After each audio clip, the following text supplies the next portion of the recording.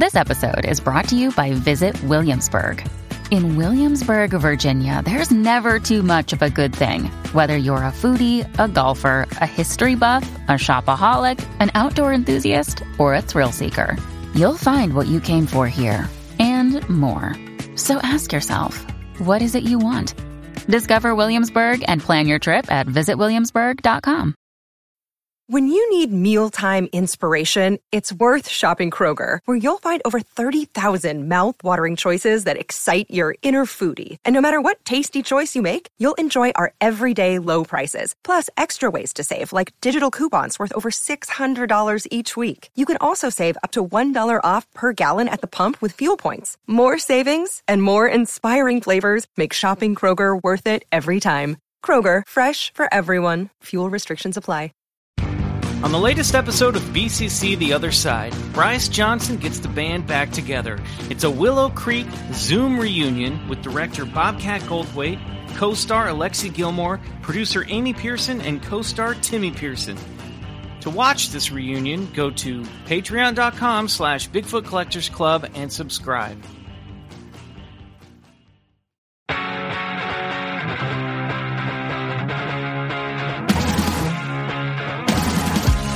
It's Bigfoot Collectors Club with Bryce and Michael.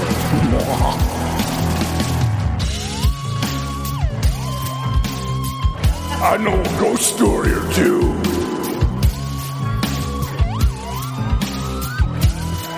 Let's do this. Hey everybody, and welcome to a brand new episode of Bigfoot Collectors Club, the show where we talk to amazing guests about their personal paranormal history and share stories of high strangeness. I am your host, Michael McMillan. With me always is your other host, Bryce Johnson. And our super producer, Riley Bray. And we're recording this on the night of the Wolf Moon. That's right. We're Wolf Brothers once again, which for the sake of our guest, I'm not going to re-explain what that means, but it's something that Nova and I know. Before we introduce our guest, and I'm so excited that we have her today, I want to make a quick correction from last week.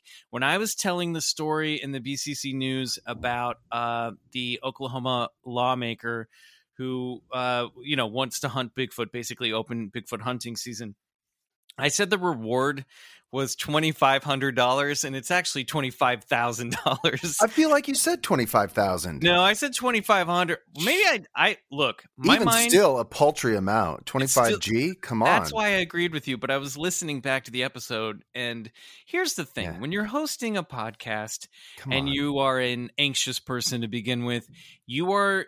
There's one half of your brain is focusing on the production of the show and what's happening next and what you're doing, and then the other half of your brain is trying to talk. And sometimes I'm learning so often how many times I think I say one word and it's not that at all. I say a completely different word. I do it all the time. So I don't know what you're talking about. Hey, look, it's Bigfoot. Pony up the bucks, right? That should be at least worth $1 million. I mean, Bigelow's offering $1 million for proof of life after death. I mean, pony it up. Let's go.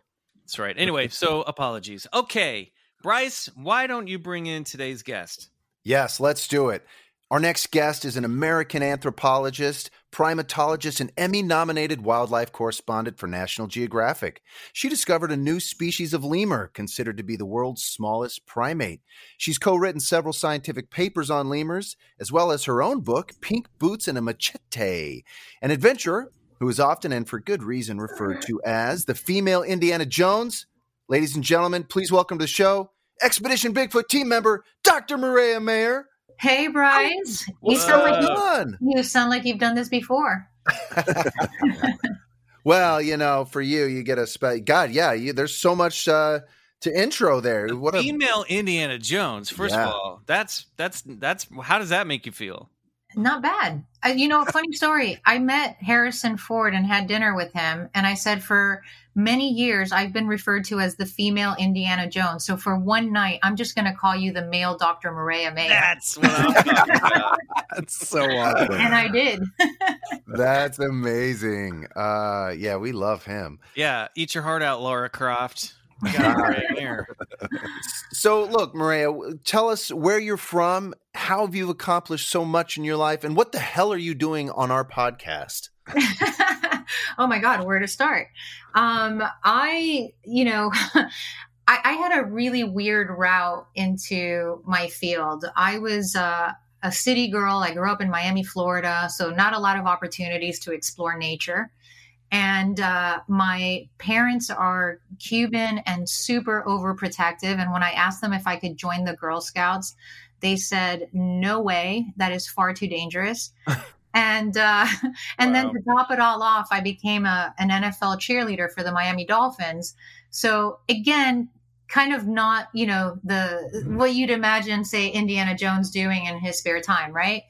But I fell in love with exploration and the possibility of discovery. I became really interested in trying to save primates that were on the verge of extinction. Many of them had never been studied. Some of them had never even been photographed.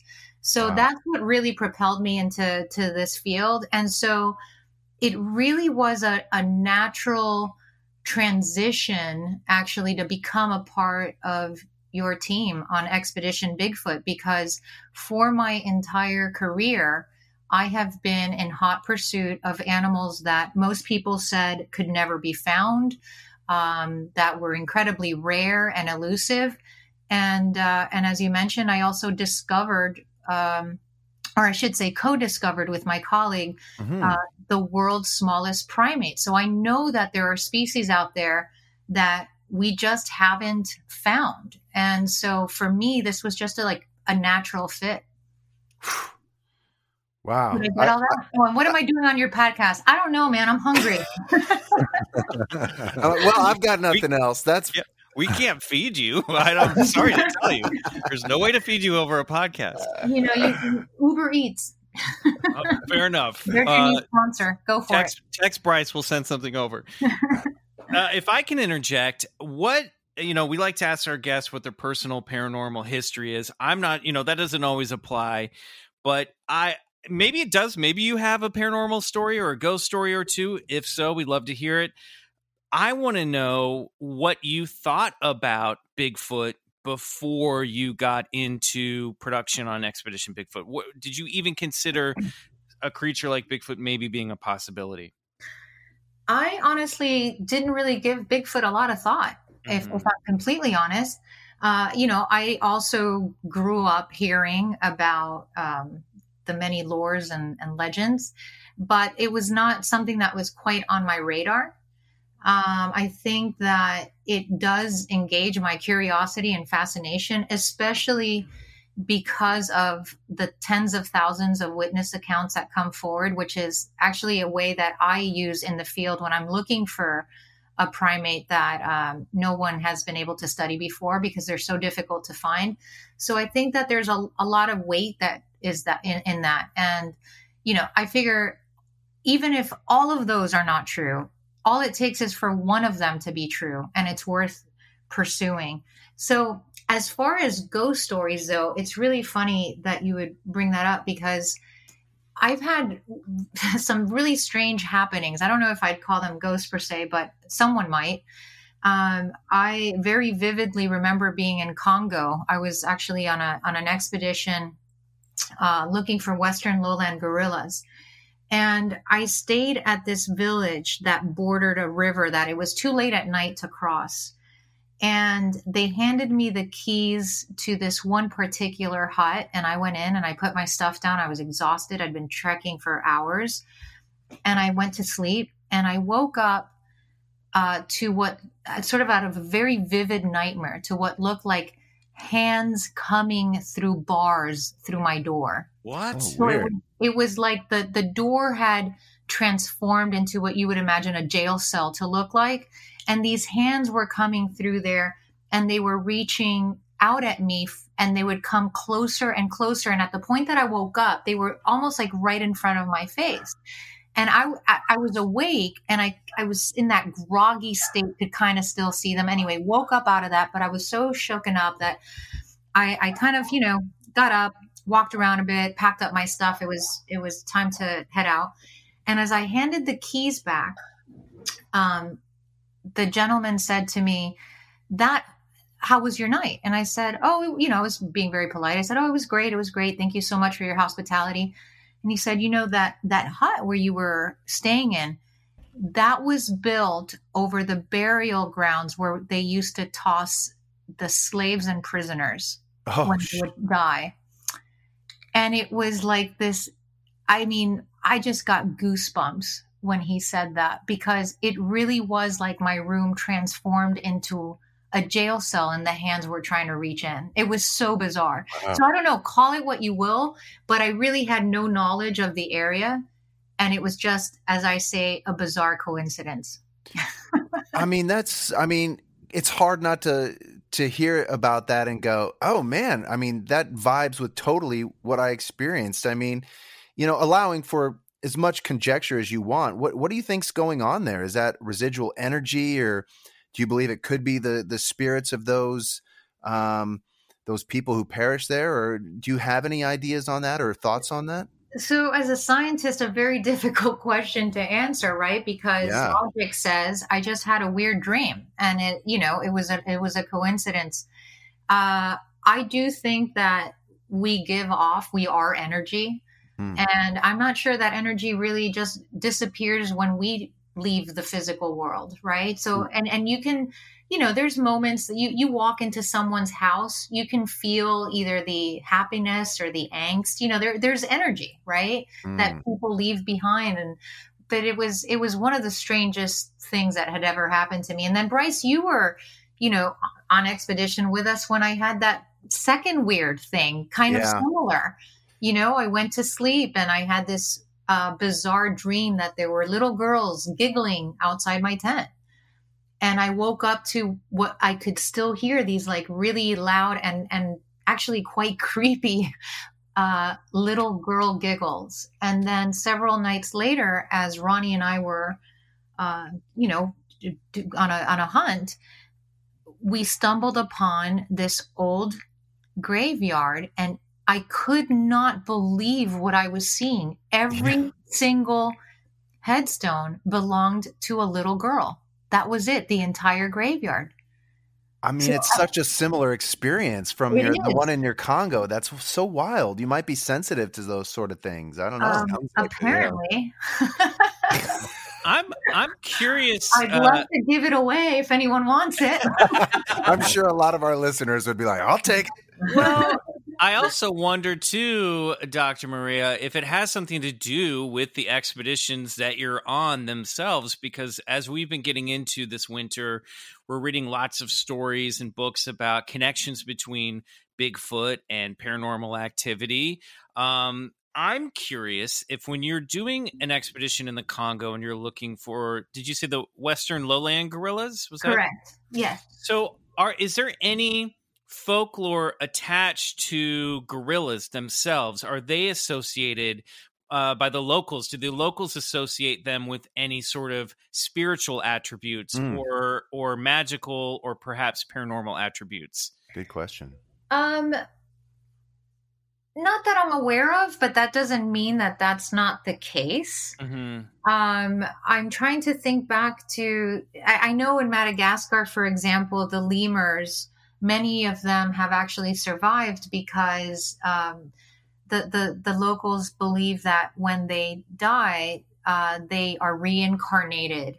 And so these are like their ancestors, right? Cool. But I haven't heard the same with gorillas. Doesn't mean that something doesn't exist. I was just curious because, people will say like, when Bigfoot's around, there's orb activity. I didn't know, I was assuming not, but I was wondering like, well, what if there's a lot of orb activity around other large primates? Maybe there's something there that we just haven't figured out yet. I don't know. That's Ronnie's lane. Yeah, exactly. I'm thinking like Ronnie right now. I'm gonna toss that. We had him on last week, and we trust me, we got plenty of orb stories and disappearing Bigfoots. So we've covered that area. If Bigfoot exists, and let's say it's a flesh and blood primate, is it possible that based on, at least let's narrow it down to North America or places like Southeast Kentucky or wherever you guys were in Oregon, Is it possible that primates that size could exist somewhere out there in the forest and still be undiscovered? Is it possible? Yes. Yes, it's possible. Many would argue that is it likely? No, but I like to think that it's out there, and I like to think that it is very much possible. Again, we're making discoveries all the time. New species are being discovered by really, like, I think it's more than 100 a year. Don't quote me on that, but it's a large number. And many in places that are very explored. And sometimes we just don't pay enough attention. Now, when you're talking of something as, as large as what Bigfoot is described to be, you think, well, that doesn't sound very possible. But the truth is that even Western lowland gorillas that can, silverbacks can weigh up to 500 pounds. They weren't discovered until 140 years ago. That's really not a long time ago. Nothing. No. Yeah. And it's not just insects that we're discovering all the time and small, mammalian creatures. I mean, it was just this last year in December where off the coast of Mexico, they believe they discovered a new species of whale, which is huge. And so, you're absolutely right. Discoveries are being made all the time, including things like the giant panda and the giant squid and other creatures that have been talked about by the indigenous people there, and then kind of confirmed by adventurers and scientists. Bryce, so, you literally have just quoted your own character from Willow Creek, and I love it. Is that right? Oh my God, I'm a carbon copy. So, because the thing, when I talk to friends who are skeptical about Bigfoot, and look, I try to keep an open mind. I tend to think something's going on, something's behind these stories. The big question that comes up, and also this came up in Willow Creek, which we watched recently, is the body. Well, if Bigfoot exists, why haven't we found bodies yet? And it's nice to have a scientist on here to ask, how easy is it to find to discover the body of a primate in the forest? It's not easy. As you could imagine, in those kind of conditions, things decompose very quickly and animals get to them, and weather does its thing. Is it possible? Sure, I've found them, but generally when I have found them, it's been a recent kill, like, say a fossa or a leopard has killed something. And so it's a lot easier to find. But if something is very, deep in the forest and well hidden, it has quite a lot of time to just decompose to where it would be very difficult for us to find. Yeah. I mean, isn't it with, the discovery of Homo floresiensis? It was just a small couple of teeth found in a cave, right? That confirmed the existence of that, unknown human lineage of this new species. So, these bones these bones do exist, and they're, God, it's like finding a needle in a haystack, really. I mean, you're just hoping luck is on your side. How many people really find any bones when they're out in the woods? It's not something you come across often. No, and that's exactly right. It is very much like finding a needle in a haystack because, you spent some time in the field, you could see just how much undergrowth and foliage and everything is just in complete disarray. So it's incredibly difficult to find anything like that. Especially in where you guys are filming in Southeast Kentucky, that vine that's covering everything it's wild. Oh my God. Yeah. I mean, look, that Appalachian. Yeah. Oh, go ahead, Mireya. No, I was just going to say it completely covered in poison ivy. Yeah. Jeez. All you have to do is go there and walk up and down a couple of those ridges to realize, okay, something could definitely hide in here. I mean, that ridge line runs about 200 miles up and down the coast, and it's expansive, rugged terrain. I mean, and there's so many, I would think, still unexplored spots in and around the Appalachian Trail. Absolutely. I mean, I feel like we just covered this tiny parcel, and we were out there trekking 12 hours or more every day. Yeah. So yeah, there and so many just hidden valleys and waterways. I mean, it just was like a massive labyrinth. It is fascinating watching the show, and I guess I should say we're getting into spoiler territory for the first 4 episodes of season 2. So we had some of our Canadian listeners saying, "Stop spoiling the show. We haven't gotten it here yet." We've been spoiling the shit out of it. I mean, we're covering this thing. So we apologize. We can't wait for the rest of the world to catch up. We've got Dr. Mireya here to speak to. But it is really funny when they pull out on that map and show what area you're covering. I'm always sitting there going, "My God, there's no way they're going to get to all of this in 17 days." Yeah, it was really daunting when we got there and we started discovering just how many valleys there are, the hollows, the hollers, and also just all the waterways. I mean, it was truly just sort of overwhelming, and it always feels like that at the beginning of an expedition because you really are just throwing kind of a dart, if you will. But what really helps us is having Bryce's intel and the technology, because we are able to more quickly start pointing the dart in the right direction, and having specialists and experts that can come out and really, buy us time or speed things up, if you will, so that what would take us ordinarily several days to do, we can get it done in one afternoon, so that we can keep covering more ground. That LiDAR mapping is just incredible. I mean, it's like such an amazing tool because it's science, but it's not rocket science, right? I think what we're looking for is always game trails that intersect with water sources and well-trodden paths where you find wildlife. So I guess, it's like where the wildlife go, where the food go, therefore possibly Bigfoot goes. And so when you can see those game trails from the LiDAR mapping, it's just like, it's such an amazing tool. That was incredible. But just to see the amount of game trails too was totally like, oh wow, how are we going to do that? How does it compare to figuring out where to look for mountain gorillas versus where to, this algorithm or whatever you guys come up with to find, okay, we're going to do this area of Southeast Kentucky. How does that compare to like one of your, I don't want to say regular expeditions, because I don't think there's anything regular about what you do, but so yeah, one of the plain old boring ones.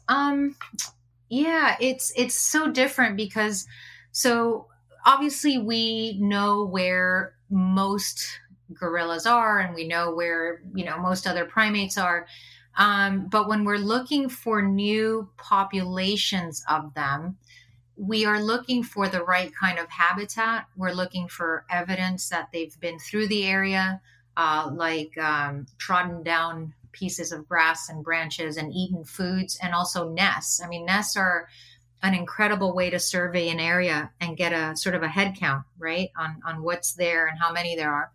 So it's different. I mean, this feels a lot more difficult, of course, but not necessarily more crazy difficult than when I set off to Madagascar in search of it's called Perrier's shifaka, and this is a lemur species that again had never been studied before and had never even been photographed. And I'd walk at least 10 hours a day looking for this thing, and it was like I had no idea where to go next. And we're finding new populations of other kinds of primates in area where really people weren't even looking for them, but in looking for something else. And that's one of the, I just want to segue because that's actually one of the reasons that I'm so, just so in on this expedition, because there are people that will say, well, why are you bothering with this? Or why aren't you out searching for, something that is endangered that we know, that kind of thing. I think exploration is important for the mere sake of exploration, because you don't know what you're going to find. Yeah. And there have been so many times on expeditions, not just my own, but many scientists, where they're set off looking for one thing and then they discover another. So I am just all for exploration, and this is a great opportunity to do that. I love that so much. That I think that's the true scientific mindset. It's you're not going out to confirm what you already believe to be the case. You're going out and exploring it as it comes and what it is. I love that. That's awesome. And that is what science is all about. It's about the pursuit of knowledge. It's about answering the unanswered questions. It's about possibly making a new discovery. And so it's funny to me when other scientists don't have an open mind, to something like this, because for me, it's the very basis of science. Yeah. What I love about sort of what you're doing too is and especially being on Expedition Bigfoot, I think you're inspiring a lot of people, possibly a whole nother generation of scientists who, because when you're young, right? I mean, you can get really excited about science, but when science is mixed with a little bit of mystery, I think something magical happens, right? You get this feeling that, oh my gosh, maybe the world isn't completely explored. Maybe there's some stuff left for me to do, I just love that I think that's what you're doing. Yeah, I mean, you're certainly setting a precedent for Bigfoot hunters. Growing up as a kid, a Bigfoot hunter was just a guy with a pickup truck and an American Eagle t-shirt. I was wondering, because I pulled a quote. I was looking for a great segue, but I want to talk a little bit about Jane Goodall and the work that she did. How much of her work was an inspiration to you? Because I know she wrote the foreword to your book. She did, which I sometimes pick up my book and reread it, and I'm gobsmacked all over again that she would write the foreword to my book. I mean, I'm in awe of her, along with the rest of the world. And every time she's in front of me, I mean, she's this sort of, she's not a very big person, but her presence is so massive. And she is such an inspiration. The funny thing is again, I grew up very sheltered, Cuban upbringing. I didn't really even know who Jane Goodall was back then. And it was only when I got to college and I started taking an anthropology class that I started learning about these amazing women that were out in the field and very similar to me, did not have a scientific background. In fact, it was almost why they were so good at it, because they were very, eager and curious and passionate about it. Yeah. And to me, that really trumps any academic background any day of the week. And, they're considered, or they're called Leakey's angels, right? So Louis Leakey, he sent Baruti Galdikas off to study orangutans. He sent Jane Goodall off to study chimps, and he sent Diane Fossey off to study gorillas. None of these women had an academic scientific background, but they had the grit, the determination, the curiosity, and the want to really want to do it. And that sums me up in a nutshell, because that's really how I launched into all of this. That's incredible. I love that. Well, I found a great little quote here. And, when Jane Goodall was asked about Bigfoot and the possibility of their existence, she had this to say. Take a listen. Pleasure to speak with you. I wanted to know if you believe there are any undiscovered large ape species. You're talking about Yeti or Bigfoot or Sasquatch. Is that what he's talking about? Yes, he is. Pretty much. I'm out of the loop.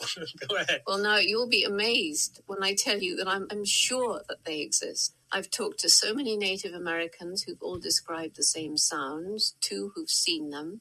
There was a little tiny snippet in the newspaper just last week, which says that British scientists have found what they believe to be a Yeti hair, and that the scientists in the Natural History Museum in London couldn't identify it as any known animal. Did you always have this belief that they existed? Well, I'm a romantic, so I always wanted them to exist.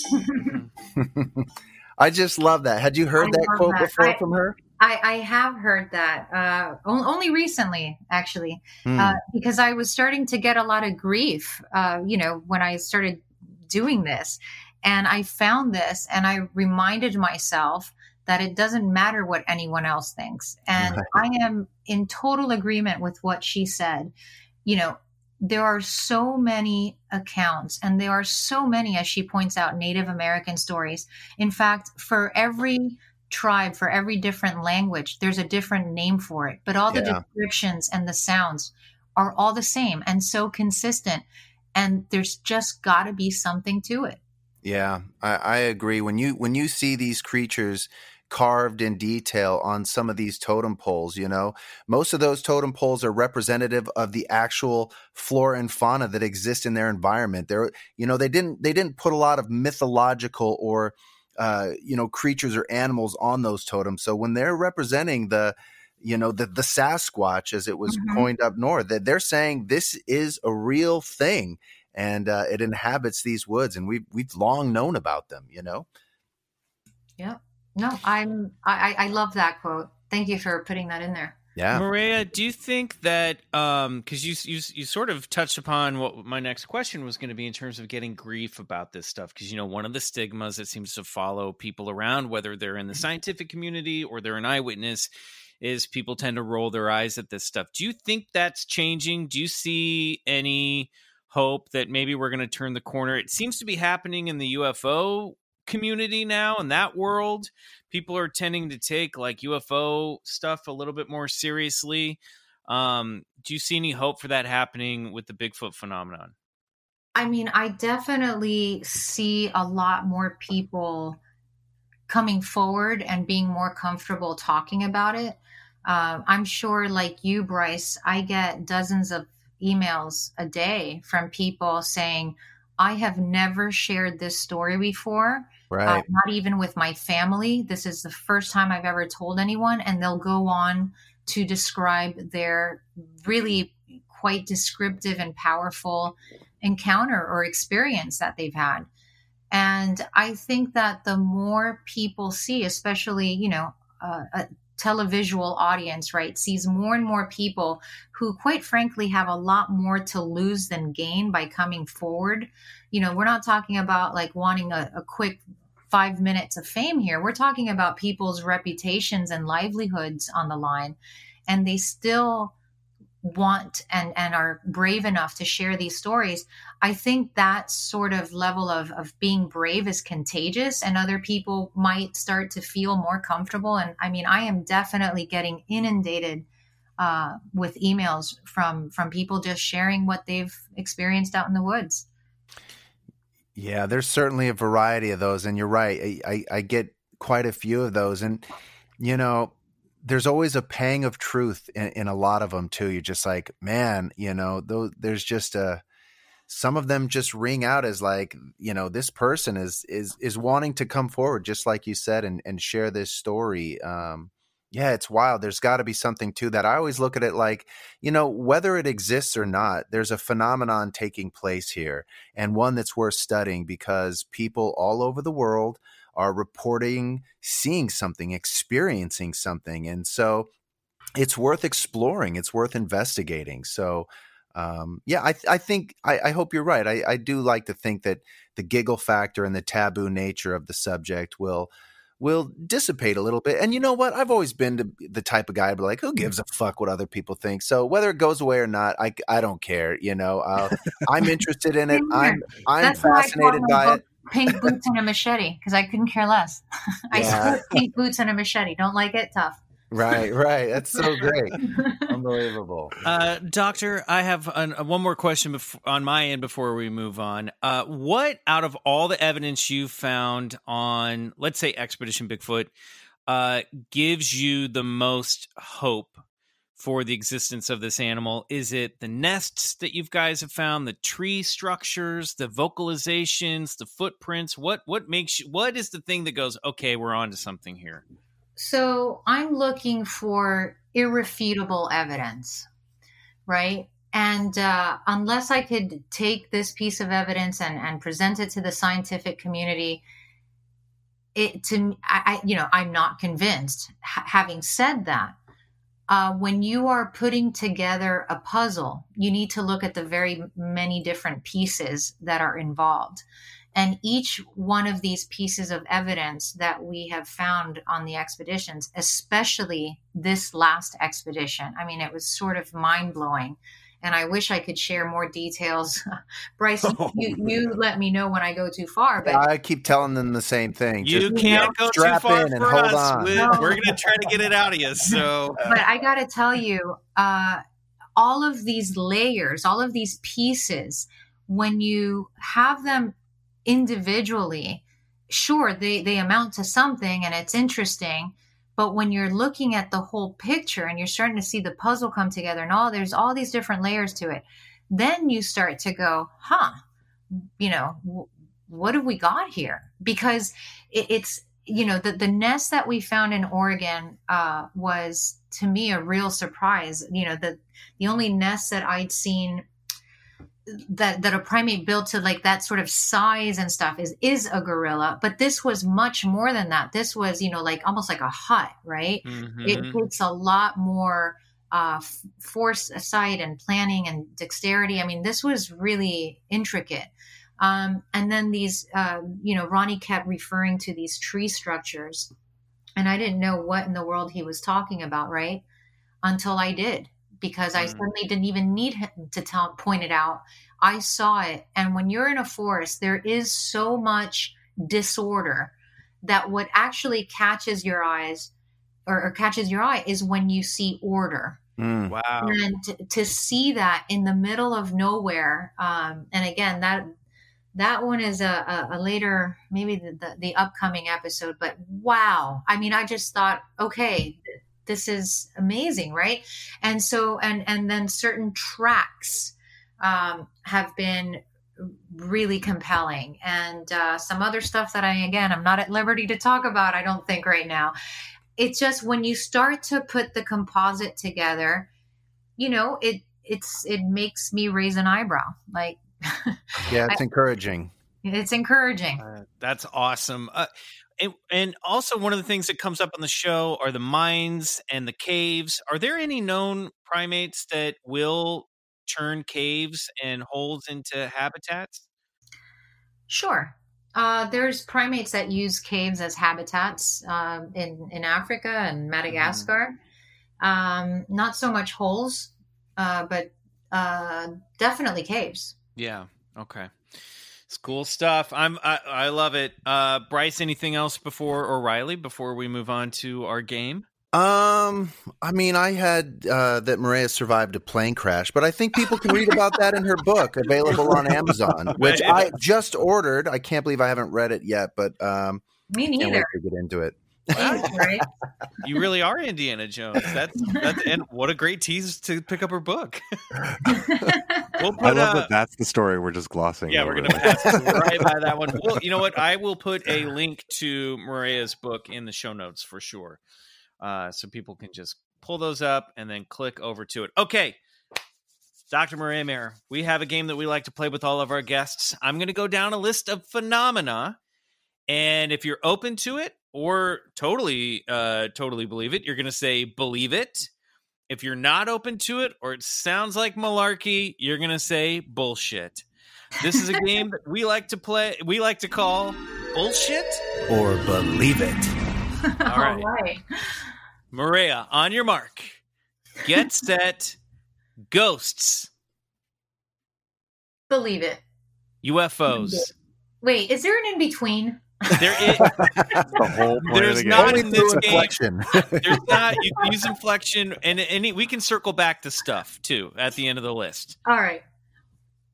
So you said believe it to ghosts. Here's the next one. I don't know. I'm not sure. We'll come back. That's UFOs.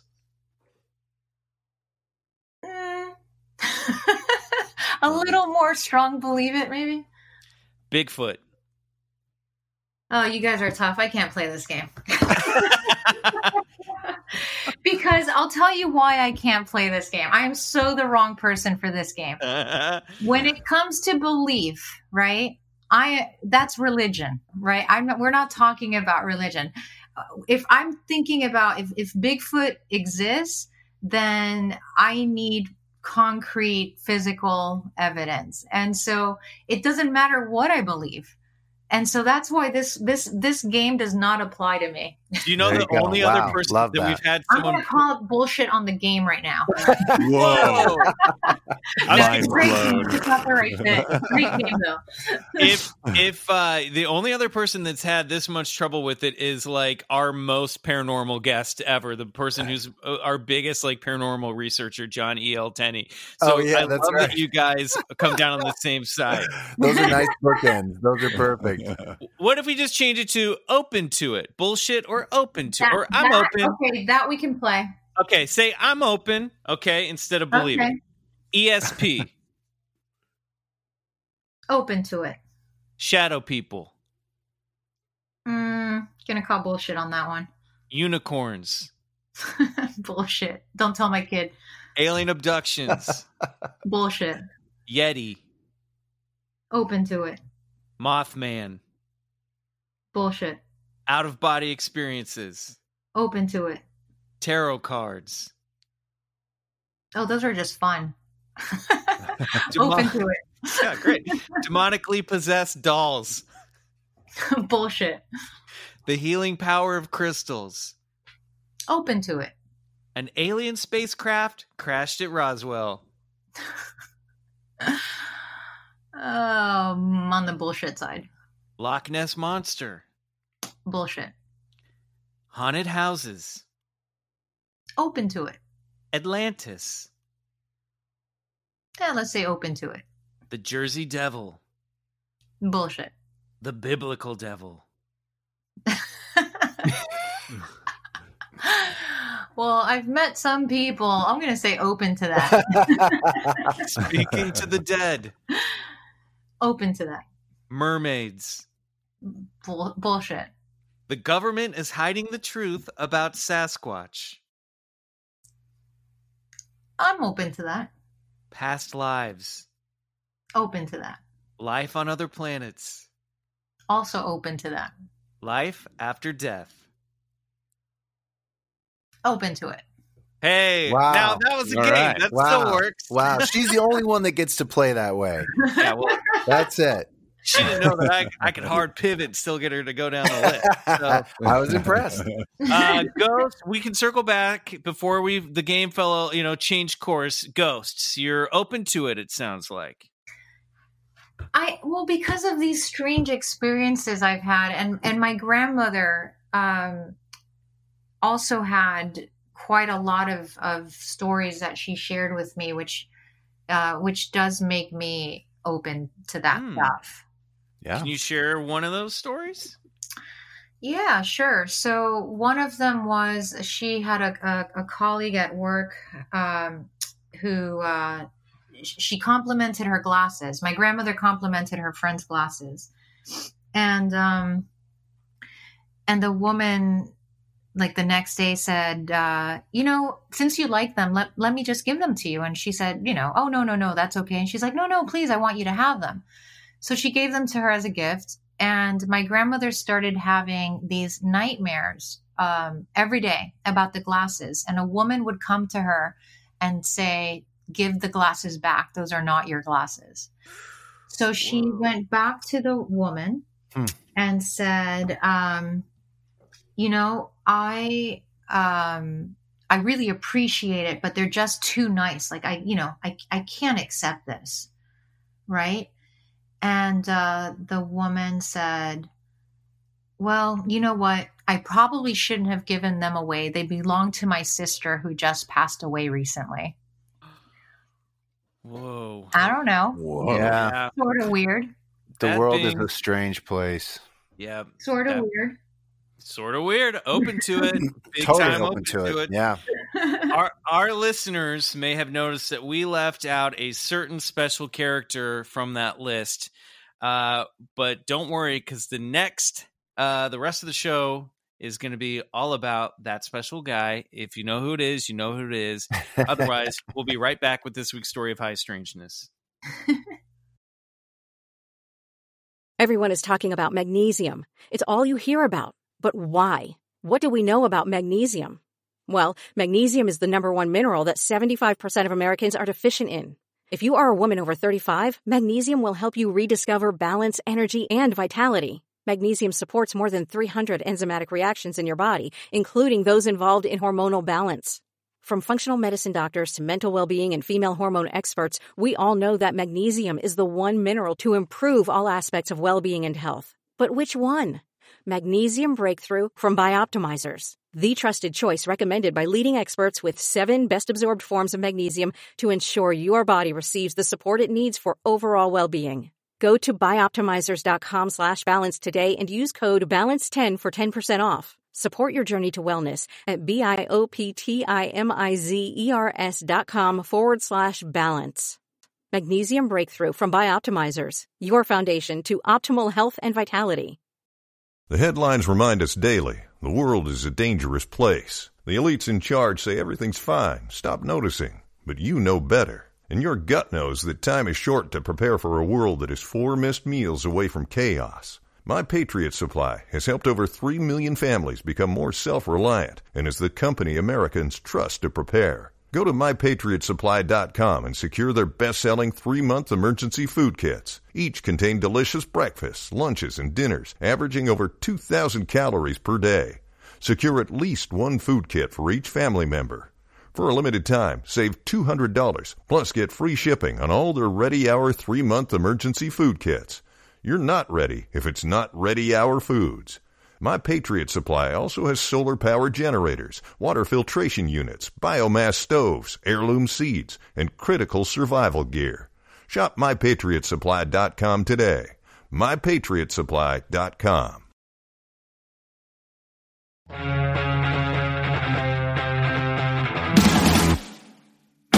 All right, we're back, and it's time for this week's story of high strangeness. Bryce, I'm going to hand it over to you. Let's do it. Well, Mireya, seeing as how you're a Florida resident now, I have an obligation to our listeners to address one of our favorite cryptids on the podcast, the skunk ape. Usually the fellas only give me about 60 seconds to convince our guests of the smelly beast, but seeing as how you're a Floridian who just so happens to be a world-leading primatologist, I might take a little more time. The Pacific Northwest may be known for Bigfoot, but Florida, who just always has to do their own thing, is known for a different kind of Bigfoot, one that lurks around in the swamps and Everglades, a little leaner, a little meaner, and one less toe? Yes, I'm talking about none other than the Florida skunk ape. Are you familiar? I am familiar. Oh, okay. Well, the earliest published report of a skunk ape was from Suwannee County, east of Tallahassee in 1942, when a man said that one of the creatures hitched a ride on the running board of his car for nearly half a mile before jumping off and racing into the woods. Very appropriate. Like Marty, was he like Marty McFly on the hanging on his tail on a skateboard? It didn't mention anything about a hoverboard, but I wouldn't put it past the beast. But the legend goes back even further. For centuries, Florida Seminoles called them the Esti Chapchaki, or Tall Man, and oral stories have been passed down ever since. Stories of hairy giants that roamed the swamps and Everglades and places like the Kissimmee River. Different areas had different names, some translating to sand people or mangrove people, but although the names changed, it's hard not to think they may have been describing the same thing. Now, no one knows for certain where the name skunk ape came from. However, it was in the 60s when the name became popular. Some say it's because of the awful smell associated with the creature, and some might tell you that it was due to a striped tuft of white hair that ran along the creature's back. Either way, the description usually runs as follows. The skunk ape has shaggy reddish to dark brown hair, stands approximately 7 feet tall, and weighs in the vicinity of 400 to 500 pounds. The smell is often described as a revolting mixture of wet dog, cabbage, skunk, and rotting eggs. Sightings peaked in the 1970s as residential construction began encroaching on their habitat, driving them further into the Everglades. So much so, in fact, that the state legislature in April of 77 introduced a bill, HB 1664, to protect the elusive man-ape, which in part stated, quote, any person taking, possessing, harming, or molesting any anthropoid or humanoid animal which is native to Florida, popularly known as the skunk ape, or doing any act reasonably capable of harming or molesting such animals will be prosecuted to the fullest extent of the law. End quote. The creature has exerted such a presence that in 1973, American cryptozoologist Lauren Coleman suggested the skunk ape be added to the extinct genus Dryopithecus. In one encounter that happened just after midnight on January 9th, 1974, Richard Lee Smith slammed his car into something near the intersection of U.S. Route 27 and Hollywood Boulevard on the eastern edge of the Everglades in Pembroke Pines. Smith told the Florida Highway Patrol that he initially thought he'd hit a tall man in dark clothing, but was stunned when a 7 or 8 foot tall, hairy creature lifted itself off the road, roared at him, and charged his car. Smith gunned his engine and took off. Over the next few hours, drivers in the area reported seeing a limping giant walking along US 27. Officers were dispatched, and at 2 in the morning, a Hialeah Gardens patrolman reported a huge, hairy creature limping along the road a few miles from the accident scene before it disappeared into the brush. At dawn, police searched the swamp with 2 helicopters, but failed to find anything. And maybe that incident sparked outrage within the skunk ape community, because not too long after that, a long-distance trucker pulled into a rest stop along I-75 one night to catch a few winks. The trucker recounted how he was pulled from the cab of his truck by a hairy, Bigfoot-like creature. Michael? It came right out of the truck, out of the... I have to start my story over. I messed up. Have you been drinking, sir? I'm just trying to get a few winks. Don't mind me. It came right out of the dark and tried to get in my truck. The thing carried me under its arm. My face was pressed into its hair. Ugh, it smelled awful. The man told a reporter. The trucker was able to kick himself free and make it back to his truck. The ape creature began pounding on his truck, but after the driver gave a few blasts on his air horn, the thing ran off into the woods. And if those roadside encounters don't convince you, perhaps maybe this one will. In February of 1971, 5 scholarly archaeologists were excavating an Indian mound deep in the Big Cypress Swamp, one of the most isolated areas of Florida. The 5 men told of an unwelcome beast that crashed into their camp in the middle of the night and generally wrecked the place before running off into the swamp. The intruder was described as a large biped primate without a neck, being 7 to 8 feet tall, about 700 pounds, and interestingly enough, covered with shaggy white fur. The team later found footprints measuring 18 inches by 11 inches wide. Typical of other encounters, the witnesses complained about a sickening odor that lingered long after the creature had departed. And you can't really talk swamp squatch without mentioning Dave Shealy, who first saw a skunk ape in 1973 when he was just 9 years old. A few years after his father discovered a set of huge footprints. He was deer hunting with his brother Jack in the Big Cypress National Preserve. Quote, "It was walking across the swamp and my brother spotted it first," Shealy recalled.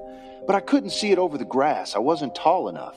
My brother picked me up and I saw it about 100 yards away. It looked like a man, but completely covered with hair." Today, Shealy owns and operates the Skunk Ape Research Center in Okeechobee, a small town adjacent to the Big Cypress National Preserve. He believes there are about 7 to 9 of the creatures inhabiting the Everglades. And the reports don't stop there. "I know it exists," Palm Beach County Sheriff Deputy Marvin Lewis insisted in 1980. He and fellow Deputy Ernie Milner shot a tall creature in 74, west of Lantana, that grunted and quickly disappeared into the swamp.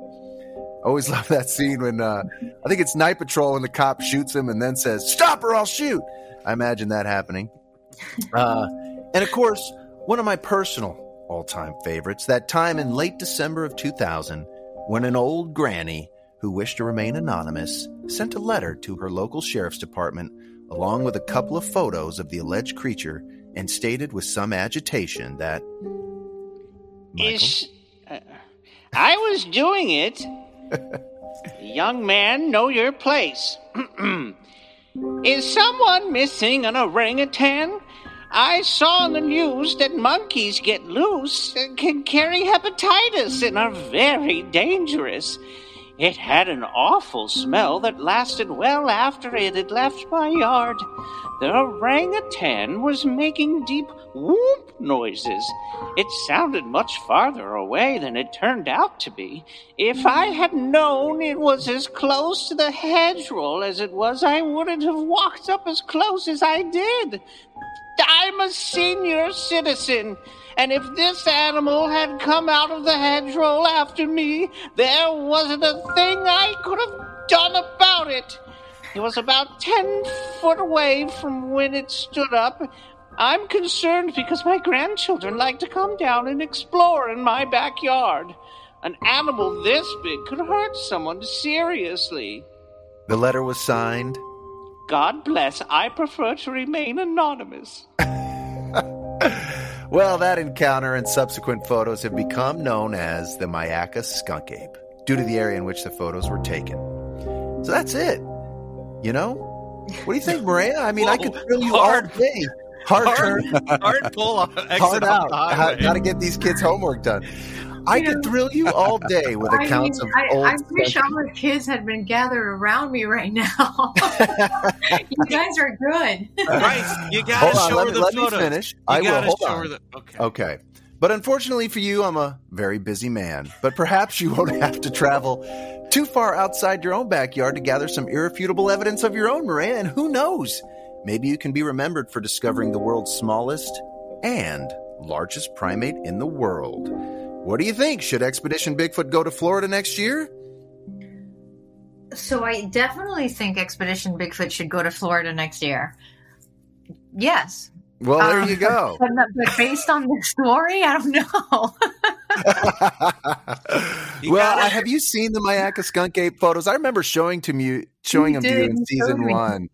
Yeah. What did you ever think of those? I could send them to you again if you want, if for a quick glance. Please, Bryce, send those to me again. All right, hold on. I'm going to send them right over. Okay. Because they're very compelling. It does look like an orangutan, but it's not the colors of an orangutan. And I'm vamping here, but I feel like we're in Florida. I feel like, I've seen Tiger King. We all have. We know people like to collect exotic animals. So I wonder if perhaps some of this stuff, some of these instances aren't an escaped primate from somebody's private zoo or home. Well, one of the skunk ape theories were that, because in the circus, they used to have a lot of orangutan acts that would travel through in the 70s. And one of the theories was that a lot of these animals escaped and began sort of repopulating the Everglades. But I don't know. That's a weird looking thing. Massive canines. Yeah, well, and in the letter, we only read part of it, but she said, I was able to snap 2 photos. In the second one, it sort of lifts up as it was, and then it walked back off into the palmetto. So you can see the movement. Yeah, that you can see the movement in the first one and versus the second one. And you can. I always did like those photos. What but about anyway, the eye shine? Yeah, the eye shine. Tapetum lucidum, yeah. That's very good, Bryce. Thank you. Thank you very much. Tapetum lucidum. Yeah, right. Well, that is awesome. I'm going to start calling you Dr. Johnson. Don't do that. No. Yeah, he's going to get a big head. Actually, you know what? You can do that. That's fine. I'm okay with that. Well, Mireya, I think I speak for all of us when I say what an absolute pleasure it was having you on our podcast. I mean, I think I speak for all of us when I say we admire. We gotta ask her: did she buy Skunk Ape? Do you buy? Did he sell Skunk Ape? Or better yet, Mireya, are you open to it? No. Yes. Wah. I got to get back to my research. But you guys are good storytellers. Seriously, thank you so much. We love your work on Expedition Bigfoot. The show would not work without you. You are the glue, and so we just want to say it would be all orbs. It would be all orbs, all orbs all the time. No, but in all seriousness, what I do love about this team is that all of us bring such a unique skill set and perspective, and we keep each other both grounded and open-minded, and it's cool. It's great. It's a great team. Yeah, I couldn't agree more. Well, Mireya, we don't know where to find Bigfoot exactly, but where can our listeners find you? We mentioned the book, which I'm going to throw a link to. Where can they find you on social media or anywhere else? So my website is MireyaMayer.com, and all of my handles on Twitter, Instagram, and Facebook are at Mireya Mayer. Fantastic. And we'll tag you in all this stuff when this goes up. If you want to find us, we're Bigfoot Collectors Club on Instagram, at Bigfoot Pod on Twitter. Please go to Apple Podcasts, give us a 5-star review. If you do, we might read it on the show, like this one. Wow, 5 stars from Slocrides22. Such a great podcast. Riley, Michael, and Bryce are interesting and hilarious. Can't get enough. And I'm going to tell you, we can't get enough of your reviews, as in we don't have enough right now. I'm running out of reviews to read, so please take a second, go over there and do it. It really does help get the show to more listeners. Boys, anything to plug before we take off? Expedition Bigfoot's airing exclusively on Discovery Plus Sunday nights. I mean, same. Best $6 a month I ever spent, I gotta say. All right. Yeah, and if you're watching the show, come join us on the Patreon, BCC The Other Side at patreon.com/Bigfoot Collectors Club. We are recapping every single episode this season, and who knows? We might get Mireya and maybe Ronnie and maybe even Russell back for a big conversation at the end of the season. Could happen. We don't know. I'm putting that out there now. We'll see. Dr. Mireya Mayer, thank you so much again. To our listeners, good night. And go get regressed. Yay, we podcasted! All right.